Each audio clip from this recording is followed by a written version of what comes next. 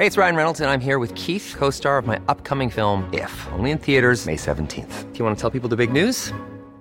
All right, I'll do it. Sign up now and you'll get unlimited for $15 a month and 6 months of Paramount Plus Essential Plan on us. MintMobile.com/switch. Upfront payment of $45 equivalent to $15 per month. Unlimited over 40 gigabytes per month. Face lower speeds. Videos at 480p. Active Mint customers by 531.24 get 6 months of Paramount Plus Essential Plan. Auto renews after 6 months. Offer ends May 31st, 2024. Separate Paramount Plus registration required. Terms and conditions apply if rated PG.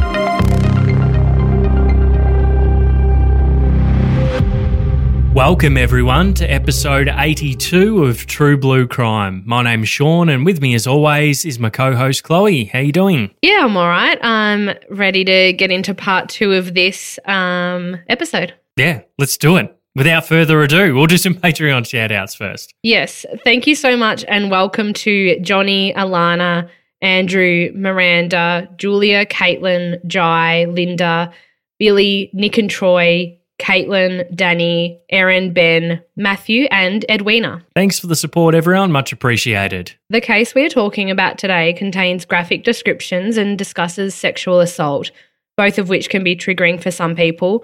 So please look after yourself and exercise self-care when listening to this episode. I think it's generally accepted in the last couple of years of this case, the police work was fantastic, world class.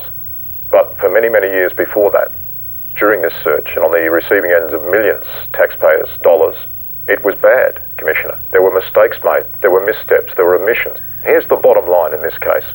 This bloke, from 1988, for 10 years that we know, was attacking, assaulting, raping and murdering for 10 years. And yet he was never even a suspect. How is that possible and how is that anywhere near good police work? Because you're being very selective. It is an escalation of offending, which I would like to say, had we been able to stop him in 1988, this would never have happened. Of course, we'd all want that. But I will not accept that a 1988 investigation and a 1990 conviction would have stopped all of this. He was a convicted person in 1990, but he was released into the community. I'm just putting it out there that there are many people that we get processed through that they don't all escalate onto this most heinous of crimes. In this case, he did. Let me ask you this. Do you think or suspect that he has killed or attacked anyone else? Is a very, very perverted rapist. The investigations into this man will continue. Now, I'm not going to extrapolate, but are there any? Oh, look, we will of course speak to him, and yes, we do want to talk to him about serious crime. I'm not going to expand any more than that. But I'm talking about your concerns. I mean, you don't seriously expect him to give it up, do you? Anything? Look, we should never say never. We will never stop looking, and we will never stop investigating until there's a resolution in regard to finding Sarah Spiers and bringing forward before the courts, if we have the evidence, the person who is responsible for murdering Sarah. The main reason police believed that a taxi driver was involved in the Claremont killings was due to the belief that Sarah, Jane and Kira wouldn't have gotten into a car with a stranger. There had to be either some familiarity or implied trust there. But so far, inquiries with the taxi service hadn't nabbed them their man or men. Mayor Peter Wagers and his cab driving pal Stephen Ross was still on the police's radar in the early 2000s, as was their prime suspect, the lonely night driver and public servant Lance Williams. All three men would continue to have their names associated with this case until such time as it became obvious that they weren't involved. And that would take some time. In 2004, ABC's Australian Story did an episode on the Claremont case and the police investigation. It included damning interviews with Robin Napper, a former British detective who went on to work at the University of Western Australia's Centre for Forensic Science. He believed the case needed a thorough review from outsiders, overseas experts, as had been done with a number of his cases in the UK, to go over all available evidence. The show was met with sharp words and a sharp stare from many in the Macro Task Force, as they believed their investigation had held up very well in the previously conducted 10 reviews. The 11th review, however, would change things. Off the back of this story, another review was ordered, bringing in a man named Paul Schramm from South Australia. He had extensive experience in homicide investigation, having been involved in the Snowtown murders. Forensic experts from the UK were also brought in, scientists David Barclay and Malcolm Boots. The review was extraordinary compared to those previous. For starters, it had a national and international panel, which left many macro officers feeling a bit tentative and sceptical. The panel members accessed all of the available evidence. With DNA and fibre evidence being a focus, there was quite a lot of foreign fibre evidence on the victims. One thing that immediately stood out to the experts was the distinct probability that the offender had escalated in his attacks over time. He hadn't murdered out of the blue. So a history of precursor crimes was likely. It was an area police needed to review in more detail. In all, the Schramm review recommended 33 things for Macro to do, which included the testing of neglected forensic evidence for DNA profiles, hopefully of the offender. There was evidence that hadn't been tested at all, and some not tested to its full extent. Some DNA and fibre evidence, for example, had been compared directly with Lance Williams and Peter Wagers, but nothing matched and no testing had been done beyond that. It was highly recommended these samples all be retested to obtain an offender profile with which to compare to other crimes. The review panel was also particularly interested in the Telecom-Telstra connections, which we detailed in Part 1. All of the Telstra evidence was collated and reviewed, and employees within the telco were interviewed. 23 people were investigated, and one in particular, an ex-police officer, was looked into intensively. He was surveilled because he'd failed a lie detector test and had no alibis for the nights of the murders, but he was later cleared by forensic evidence. While publicly, reports noted the review was praising the investigation, giving it the thumbs up, behind the scenes was a different story. In a secret report scientists Barclay and Boots provided, they noted that local officers with forensic written on their uniforms were not scientists, but officers who had risen through the ranks. Because specialist scientific training had been missed, Barclay and Boots noted Macro's systems had, quote, the worst forensic records and worst IT systems anywhere, even worse than no system at all. By the end of 2004, Macro was well and truly the longest running and most expensive murder investigation in the state's history. And despite the Schramm Review's 33 recommendations and the damning report from the forensic scientists, the Macro Task Force continued to focus on Stephen Ross, Peter Wagers and Lance Williams. Macro was disbanded in October of 2005 and a new police unit, the Special Crime Squad, was put in charge of the investigation. This new squad, at first headed by Senior Sergeant Anthony Lee and then taken over by Senior Sergeant Jim Stanbury in 2008, wiped all previous assumptions and began retracing all of the evidence. They too looked into the taxi industry again, but also saturated the streets with surveillance, covert cameras trying to identify men who trawled the area. They really focused on establishing these nighttime drivers, but went back and interviewed workmates of the victims, friends of friends, people who'd been out on those nights, etc. They gathered a huge amount of human intel. A few people were identified as persons of interest. A known sexual pervert in the area who had a gun and ammunition in his car. He knew where Kira's body had been dumped.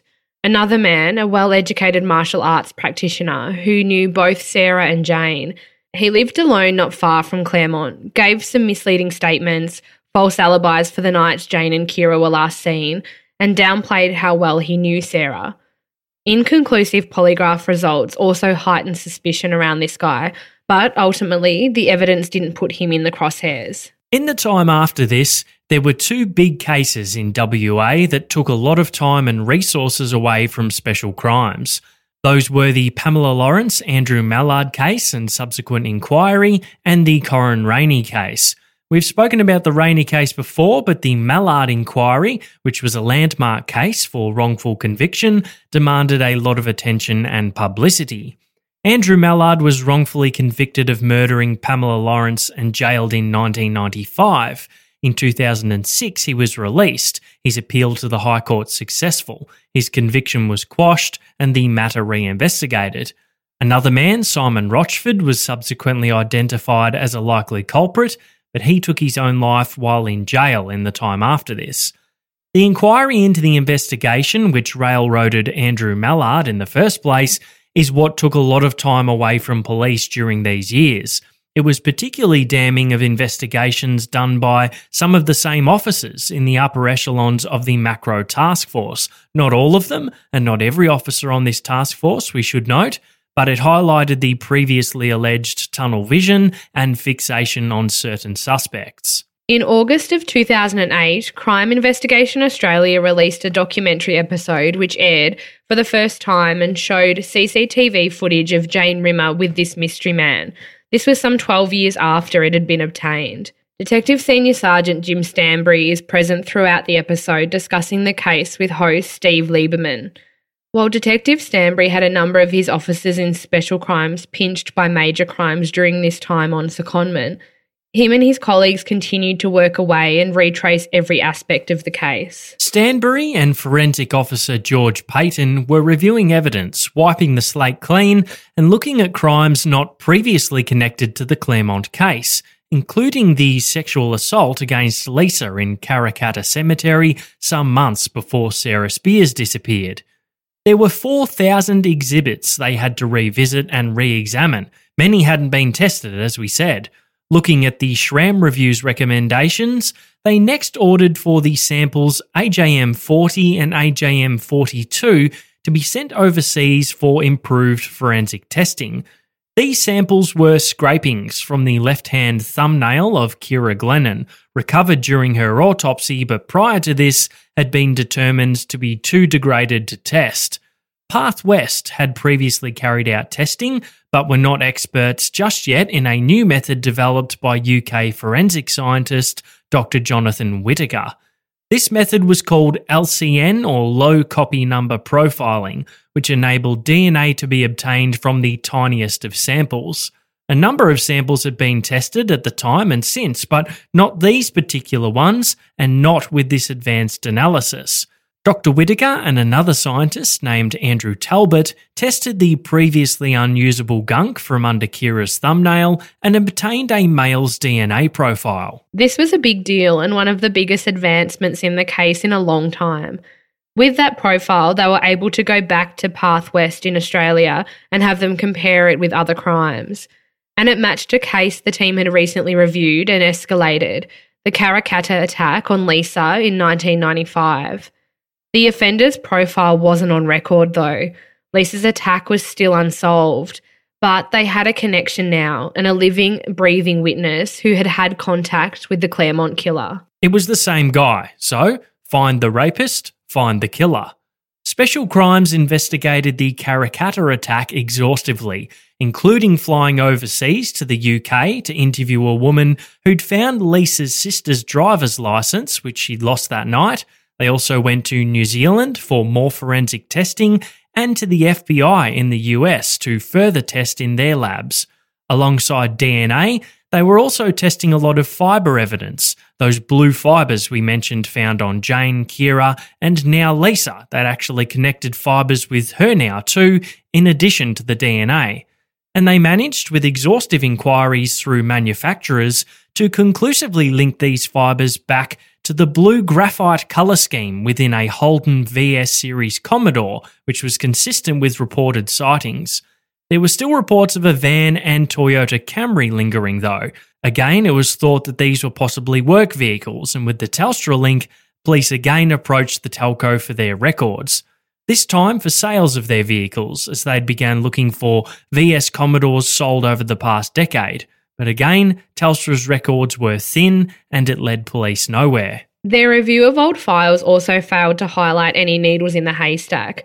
The guy they were after wasn't hidden someplace in the files and spoken with early on.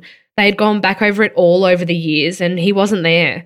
They needed to go back further and look at more, less serious crimes from early on.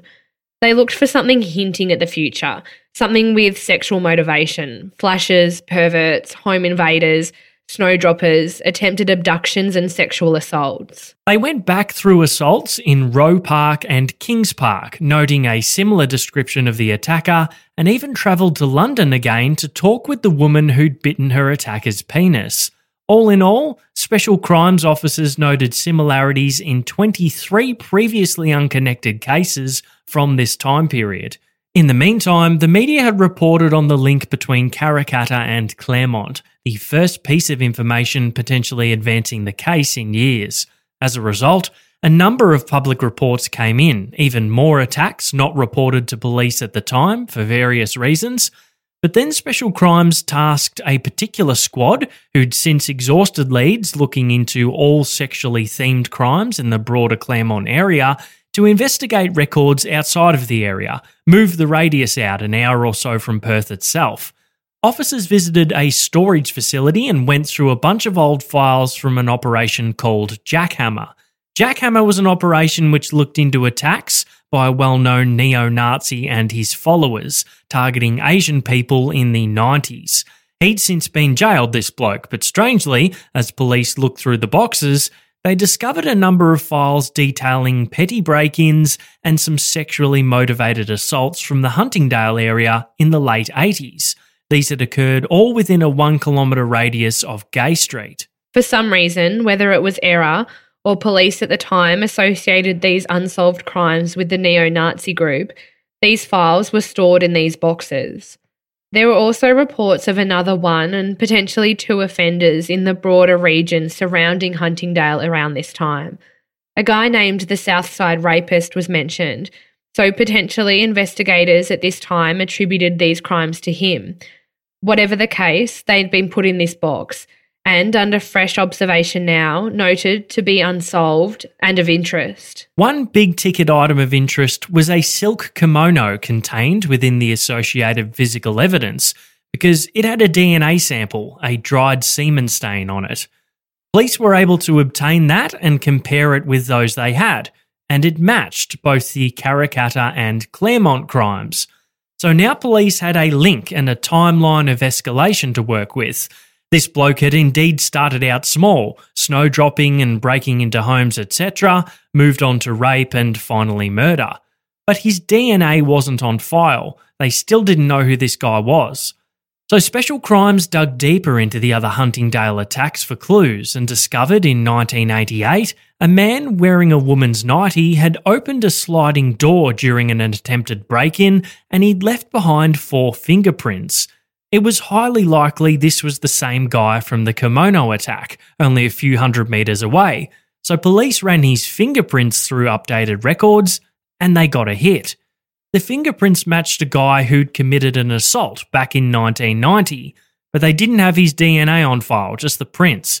The guy was a Telstra technician, and he'd attended the Hollywood Hospital during work hours one time and attacked a female social worker while she was working at her desk.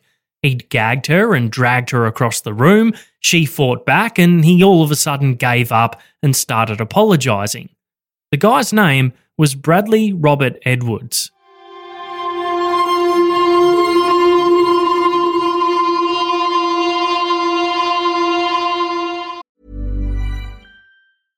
Ryan Reynolds here from Mint Mobile. With the price of just about everything going up during inflation, we thought we'd bring our prices down. So to help us, we brought in a reverse auctioneer, which is apparently a thing.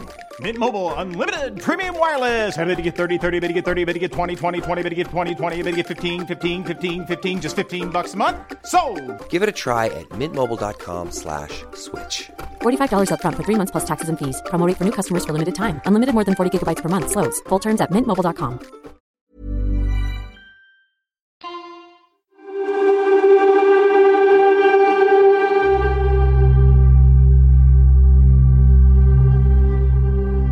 It was mid-afternoon on May the 7th, 1990, and Wendy Davis was working at the Hollywood Hospital in Nedlands. Wendy was a senior social worker in the palliative care area. She was 40 years old at this time and a mother of 3. She was at her desk, immersed in her work, hurrying to finish so she could get home for her daughter's 11th birthday, when she heard a voice behind her ask, "Is it okay if I use the toilet?" Wendy swiveled her chair and saw a young telecom worker, all of 20, 21 years old. She nodded and noticed the subsequent flush of the toilet and thought, geez, he went quickly, as it happened immediately after the guy had gone into the bathroom. Then suddenly, Wendy felt a hand on her shoulder and another hand over her mouth with some form of material gagging her. She was pulled off her chair by this young telecom worker and dragged into the toilet area, which was sort of like a small utility room.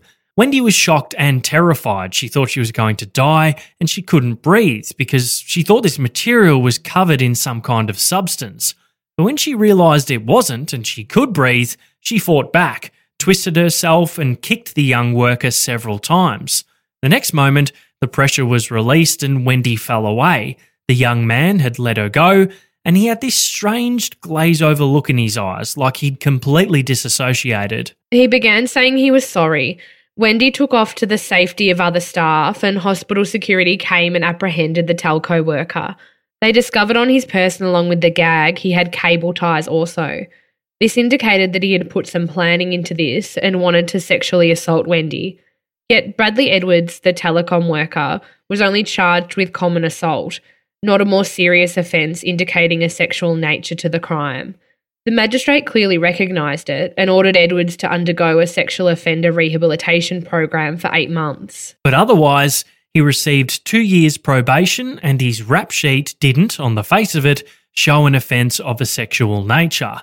Edwards, who was living in Huntingdale at the time, wasn't subsequently looked at for the unsolved Huntingdale Prowler incidents from some 2 years earlier, and the attack on Wendy was downplayed. A telecom company rep visited Wendy, referring to Edwards as young Bradley, advocating for his character and saying that he'd been stressed due to relationship infidelity and simply snapped. Wendy said that reaction wasn't normal behaviour for someone with those life problems. But Bradley Edwards kept his job at Telecom and was later promoted. So police had this report outlining this crime from the old Jackhammer archives. They had Edwards' fingerprints connecting him to the Huntingdale crimes, the kimono to the Karrakatta and Claremont attacks, but they needed his DNA to definitively prove he was the guy. So they went about obtaining this surreptitiously. Special Crimes followed Bradley Edwards to a cinema one day. They sat behind him and when the movie was over, he discarded a bottle of Sprite. The officers took it and obtained his DNA profile. It matched and showed a clear link between Bradley Edwards and the crimes. Police had their guy and they had a mountainous case ahead of them to build and prove. On the 22nd of December 2016, police arrested Bradley Edwards at his home in Kewdale. He was subsequently charged with the 3 murders, rapes and prowler offences. Edwards denied any involvement, protesting his innocence as officers arrested him and executed search warrants. Boxes lined the hallway as police searched the place. Edwards said it was just him and his stepdaughter who lived there. His wife had moved out some time ago. His work vehicle, a white Holden station wagon, was parked in the driveway. Inside it was his technician's toolbox, and inside that, 2 knives, one strikingly similar to the one found by the horse riders near to where Jane Rimmer's body was found. Searches of Edwards' property and his computer proved to be very revealing for police. They located extreme BDSM imagery, a controversial hardcore porn film entitled Forced Entry, which Edwards tried to delete but tech experts recovered. He'd visited almost 4,000 pornographic websites and had either written, edited, or downloaded a series of violent erotica stories. These were quite disturbing to say the least. One, which I'm sorry to say was actually entitled Chloe, bore striking similarities to the attack on Lisa in Karrakatta. Most all of them except one involved abduction and sexual assault and implied the women wouldn't be leaving afterwards. Police also located a box of sex toys, women's underwear with holes cut in them, and plastic sandwich bags which contained hair ties and Edward's semen. He'd masturbated into a number of these sealed bags, apparently. And if all of that wasn't disturbing enough, they also discovered several Facebook profiles which Edward used, calling himself the boogeyman, 1, 2, 3, etc., through to number 8, which he seemingly used to stalk people online. The news of Bradley Edwards' arrest hit Perth like a ton of bricks, overwhelming emotion throughout the city, people literally crying at the apex of this long-running, arduous investigation. The trial was to come and it would be huge, but for now, Bradley Edwards continued to deny everything to do with these crimes. He had no idea what police were talking about. He was being picked on for some reason. Even with the DNA evidence putting him at the crime scenes with the victims, he still had no idea. He didn't know the victims. He'd never been to any of the areas they'd been found, had never even been to Claremont that he could recall, maybe to fix a phone or two. He said he had no idea why he was in the crosshairs and how his DNA got on the kimono and all of the victims. Bradley Edwards claimed he was just an ordinary bloke. He had a good job at Telstra, was involved in his local sports club, even won some community awards. He came across as a bit of a nerd and a loner, not a narcissistic psychopath, which he'd later be labelled. Prior to the trial, due to the graphic nature of evidence and the publicity surrounding the case, the prosecution applied for a trial by judge only, no jury. This was granted, and the trial commenced at the end of November in 2019. There's an entire podcast dedicated to the trial of this case. Indeed, it's probably what most people have heard and know about the case from this trial coverage at the time. It was huge news here in Australia and especially WA.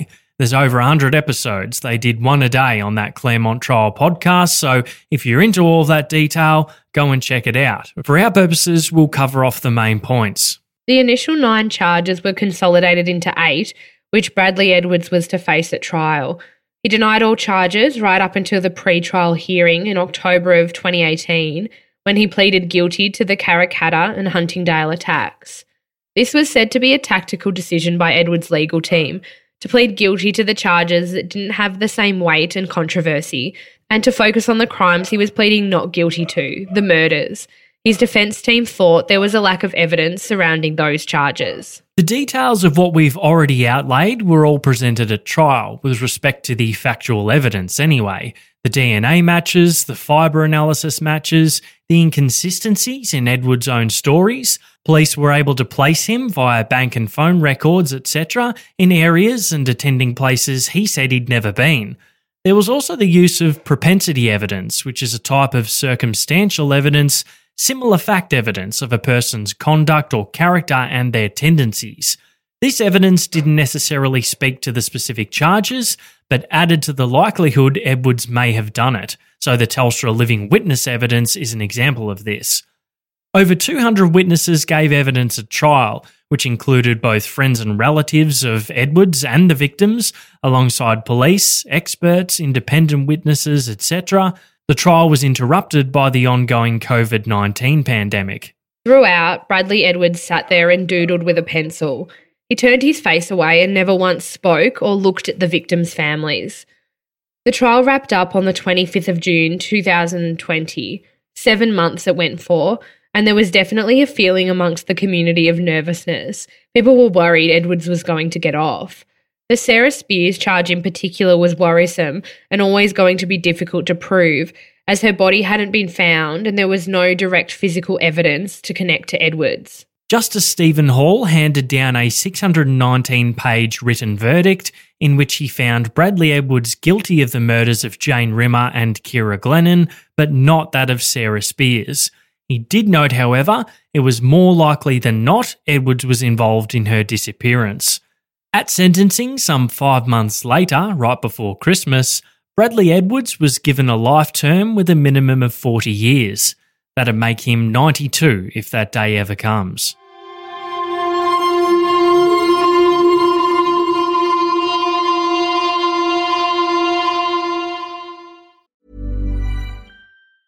Even when we're on a budget, we still deserve nice things. Quince is a place to scoop up stunning high-end goods for 50 to 80% less than similar brands. They have buttery soft cashmere sweaters starting at $50, luxurious Italian leather bags, and so much more. Plus, Quince only works with factories that use safe, ethical, and responsible manufacturing. Get the high-end goods you'll love without the high price tag with Quince. Go to quince.com/style for free shipping and 365-day returns.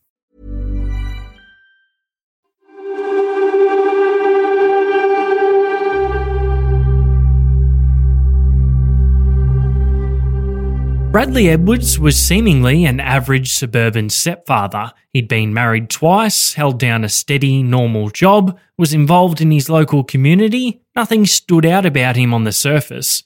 But beneath the surface, there was something much darker and twisted about the man. A man who, prior to being identified through fingerprint and DNA analysis, wasn't one of the 18,000 people police looked into in the original Claremont investigation. Edwards was born on the 7th of December 1968 in the wheatbelt town of Merredin, which is around 3 hours east of Perth. His father Bruce worked for Telecom too, and a young Bradley grew up living in a caravan with his dad, his mum Kay, and his younger brother. Edwards would later say he was quite close with his mum. A sister soon came along to join the Edwards family, and they moved onto a property in Gay Street, Huntingdale. Bruce left Telecom and moved into selling real estate by this time. Bradley was nicknamed Bogsy at high school, and he was bullied for wearing glasses. Here he developed a self-perception that he was unattractive to women, and indeed into his teens we began to see unhealthy ways in which he dealt with that. Local resident Glenys Newport later told of an encounter she had in Huntingdale with a teenager who she's sure was Bradley Edwards. She described walking one day and Edwards riding past on his bike. He then went down the embankment at the side of a nearby bridge, hopped off his bike and looked back at her before beginning to masturbate. She was convinced by the way he did this and his eye contact that he was directing it at her. Edwards went on to graduate from Gosnells Senior High before commencing an apprenticeship as a technician with Telecom, sort of following in his old man's footsteps. During his apprenticeship, Edwards made only passing connections, no real long-term friends. He'd had one girlfriend when he was 15, but she dumped him for an older boy. Edwards had no other girlfriends until 1988. He was 20 when he, in his own words, stole his best friend's girlfriend. They moved in together, but the relationship became strained pretty quickly. Edwards would say it was a confession of infidelity and pressure to marry his girlfriend that caused him to have a brain snap and attack Wendy Davis at the Hollywood Hospital in 1990. Their relationship continued, however. They married in November of 1991 and brought a home in Fountain Way, Huntingdale. Things were seemingly okay for a time. However, by mid-1994, Edwards had developed an all-consuming pastime and spent most of his nights on a dial-up internet connection in their spare bedroom. He also reportedly began visiting sex workers during this time, as a former brothel madam, Linda Watson, recalled. She believed Edwards was one of her clients during 1994-95. Edwards and his first wife again had marital problems, and she began an affair with a tradie who had done some work on her office building. At the beginning of 1995, this tradie actually moved into Edwards and his wife's home, which increased the strain on their relationship even more. And it was in February, just weeks later, Lisa was attacked in the Karrakatta Cemetery. Over the next couple of years, we'd hear repeated tales of a phantom Telstra or Telecom worker offering lifts to damsels in distress through the Claremont and Cottesloe areas. Meanwhile, in January of 1996, a year after the tradie moved in, Edwards caught him and his wife kissing, so the pair moved out together. He appears to have tried to rekindle something with his first wife, inviting her to watch the Australia Day fireworks with him on January the 26th, 1996. She said no. The following day, the 27th, 18-year-old Sarah Spears disappeared off the street in Claremont. In early June, some 5 months later, Edwards heard from his wife that she's fallen pregnant with this tradie. Within the week, on June 9, Jane Rimmer vanished from Claremont, last seen on the CCTV. While the Macro Task Force was established, Jane's body was found and the investigation was in its infancy, Edwards was navigating his divorce, which culminated in the sale of their matrimonial home in early March of 1997. On March the 15th, 27-year-old Ciara Glennon was last seen walking the streets in Claremont, having left the Continental Hotel. Friends of his later told a tale of having plans with Edwards on this day and night, but he didn't show up, instead rocking up the following day with a lie about trying to reconcile with his ex. 2 weeks later, Edwards met his second wife on a work call. 2 days after that, Ciara's body was found. He dated his second wife for just over 3 years before they bought a place together in Acton Avenue, Kewdale, and they married towards the end of the year 2000. It's been alleged Edwards visited Ciara Glennon's grave during this time, some 3 years after her murder, and purposefully left behind a pair of her underwear which he'd taken. During the next decade, while the Spears, Glennon and Rimmer families grieved over the loss of their loved ones and police toiled away in the investigation, Bradley Edwards lived a low-key suburban life with his second wife and stepdaughter at their place in Kewdale. His partners would later recall that Edwards had an exceptionally thin penis. Otherwise, there was nothing exceptional about him. He was known as a reliable worker at Telstra and got promoted from field technician to an operations manager position. He and his wife joined the Kewdale Little Athletics and later the Belmont Little Athletics clubs, where Edwards volunteered as a timekeeper and photographer. He joined the committee at Belmont and by 2007 was the club president. Photos of him from this time period showed a smiling man comfortable with his life and surroundings. He presented the same exterior to his neighbours, who thought of him as an unassuming tech head who played computer games and helped them on occasion with their electronics and connections.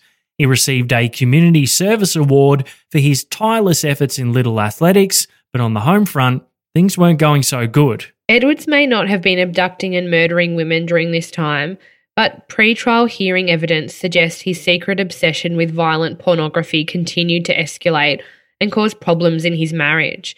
His wife reportedly felt terrified and feared for her life prior to their separation, around the time the media reported connections with the Karrakatta and Claremont cases. Their relationship ended as Edwards approached his 48th birthday, and the outwardly ordinary suburbanite stepfather was only weeks away from finally being caught for the string of crimes he committed some 2 decades earlier. As is often the situation in serial killer cases, which span over a number of years, conjecture often comes into play as people theorise post-conviction about unsolved cases which could be connected to Bradley Edwards. One of our favourite hard-hitting TV journos, Liam Bartlett, who we heard talking with WA Police Commissioner Chris Dawson in the introduction, has suggested that Sarah Spears may not have been Edwards' first victim, and noted that police told the father of a fourth missing woman that his daughter was probably a victim of the Claremont killer. 22-year-old Julie Cutler disappeared on the 20th of June 1988 after she'd attended a work function at the Parmelia Hilton Hotel in Perth CBD. Her body has never been found, but her car, a 4-door Fiat, was found 2 days later in the ocean at Cottesloe Beach. None of Julie's belongings were in there, just a couple of champagne flutes from the staff function she had attended. The back seat of her car had actually washed up on the shore, but police later discovered her back doors didn't actually unlock and open, so they theorised that someone had maybe hidden in the back and forced Julie to drive someplace. She left the hotel around 12:30 a.m, and police received information which led them to believe she may have visited the Burswood Casino thereafter. But no trace of her has ever been found aside from the car, and none of her belongings, clothing, bags, etc. were found on the beach surrounding where the car was either. So the police theory is that whatever happened to Julie happened elsewhere and her car was dumped there in the early morning hours, prior to daybreak when swimmers and beach walkers, etc. arrived on the scene. 19-year-old Lisa Brown was last seen on the 10th of November 1998. Lisa was a mother of 2 and reportedly a sex worker at this time. She was last seen in Highgate. She had a thin build, shoulder-length brown hair, was wearing a blue woolen jacket, blue jeans, and black high-heeled boots. Lisa and her boyfriend parted ways around 12:30 a.m. CCTV at a service station nearby observed them on camera 2 hours before this time. Her boyfriend said he last saw her walking down Brisbane Street turning into Palmerston Street, and this was the last reported sighting of Lisa. Police believe she subsequently met with foul play in the time after this. Lisa was estranged from her family and had developed a heroin habit and didn't have custody of her kids at this time. As recently as 2019, police were still investigating her disappearance, excavating a backyard in West Perth as part of their ongoing investigation into this cold case. Sarah McMahon was last seen on November 8, 2000, after leaving her place of work in Claremont, after which she drove to Bassendean. She has never been seen again. Her Ford Meteor was located 12 days later in the car park of Swan District Hospital, and her mobile phone was found on the median strip of the Great Northern Highway. There was an inquest into Sarah's death in 2012, at which evidence was tendered that 4 calls were made to Sarah's phone the day she was last seen. 2 were from friends and family, and the other was from a guy named Donald Morey. Morey, in his 60s at this time, was serving a 13-year sentence by this stage for the attempted murder of a woman in 2003. She was a sex worker, Judy will call her. She'd taken a ride with Morey out to Helena Valley, at which time Morey tried to strangle her with a length of rope. She escaped and he denied the offence, but was convicted off the back of his DNA being found on her hair extensions. He drove a Holden Commodore station wagon too, incidentally. Donald Morey had forged a bit of a friendship with Sarah McMahon, and there were reports in the coronial documents that Sarah had told someone she was involved in selling drugs with or for Morey in some kind of fashion. A woman gave evidence at the inquest implicating Morey, that she'd seen a female, naked, with blood on her and rope around her neck, deceased on Morey's bed at his house around the time Sarah was last seen. And she alleged her friend had been called by Morey to help clean up because he had gone and killed this girl. Charges against Donald Morey in Sarah McMahon's case have never been laid, and he's denied any involvement, stating he believes Sarah is alive and overseas. But he's also been mentioned in relation to the murder of Darylene Ugal, whose body was found in April 2003. This was not far from Morey's home in Chidlow, and not far from where he attacked Judy in Helena Valley. Judy and Darylene knew one another from their work, but Morey has denied any involvement in that crime too. There are even more unsolved cases that could get thrown into the mix here, but it'd be really diving down the rabbit hole for the sake of it. It's certainly possible Bradley Edwards, the Claremont killer, may have been involved in some of these crimes and disappearances, but it's also very possible there's another killer out there who, unlike Mr. Edwards, simply hasn't been caught yet. And that's it when it comes to the Claremont serial murders, Chloe. Your thoughts? Yeah, this is such a sad case, and just for how long it went on, I feel like most of my adult life there was talk of this case, being unsolved, and then the trial, it just seemed to go on for so long, and I can't imagine what that was like for the families involved. I just feel awful for the people involved and the lives lost, just so unnecessary as always, I guess. I don't really have much more to say than that. Yeah, I think particularly for the Spears family too, not finding Sarah and having that closure is very sad. We said a lot of people were right across the coverage of this throughout the trial. It was huge news. So, rather than dwell on that aspect, we tried to tell it our own way, focus on the trail of the lesser-known crimes, the victims in part 1, and looking at the investigation, Edwards in his past, and the possibility of other victims and other killers towards the end there too. So I'm not sure how much these episodes will impact Telstra's share price, probably very little. But yeah, it was obviously, as the reviews pointed out, a transitional time for both companies and the police when it came to record keeping and systems, etc. A lot of stuff was lost in the wash, which caused this to be dragged out over a long period of time, a lot of suffering for the families, as you said, Chloe. But in the end, it was good old-fashioned police work from Senior Sergeant Jim Stanberry and his colleagues in the special crimes there that got the breakthrough, which led to catching the killer. So hats off to them. Yeah, definitely. Well, we definitely need a happy thought after going through reading those things. What's yours this week? Well, it's still a few weeks away, but my wife very kindly advised me yesterday that it's Father's Day coming up, so just to have a bit of a think about what I would like to do. So nice. That's exciting. First one where I've got 3 daughters, so that's be a nice little celebration. And that's my happy thought this week. What about you? Nice. Well, also feel like I want to give an update on my icy spicy Indian that I had last time, which was really good Indian. Yes, please. But it was a mistake to get that night because we had a severe weather warning, which I did not realise, and a massive tree fell down in the 5 minutes it took me to go collect the food and come home, and I was trapped outside of my house. So, I mean, it wasn't ideal. Absolutely not. That's that's icy and spicy in and of itself, isn't it? It really wasn't the whole experience. And I mean, it's fine. We cleared the tree and ate the Indian. We actually ate the Indian, then cleared the tree. Good. You got your priorities in order. That's good, yeah. Exactly. So after that eventful happy thought, that's pretty much it from me. But do keep your eye out in our Facebook group if you are a part of it. We're going to drop some merch deals the next little while, probably shortly after this episode comes out. Yeah, we'll figure out. So we've got some coffee cups and we've got T-shirts in a couple of different colours and both genders and a bunch of different sizes. So we'll figure out what we're going to do. We'll try and give some things away and do some stuff for cheap or whatever. So keep an eye out for that.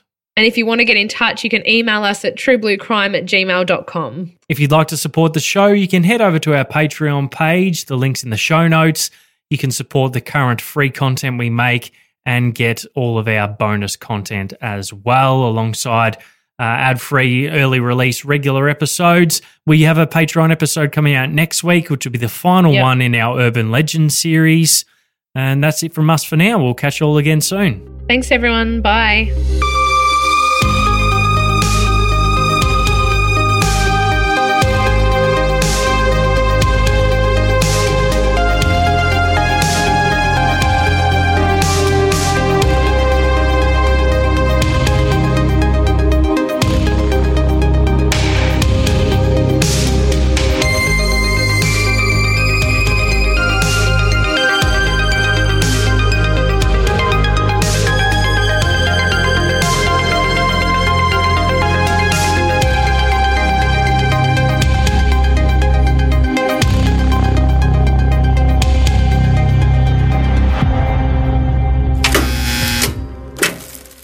And plastic sandwich bags which contained hair ties and Edward's semen.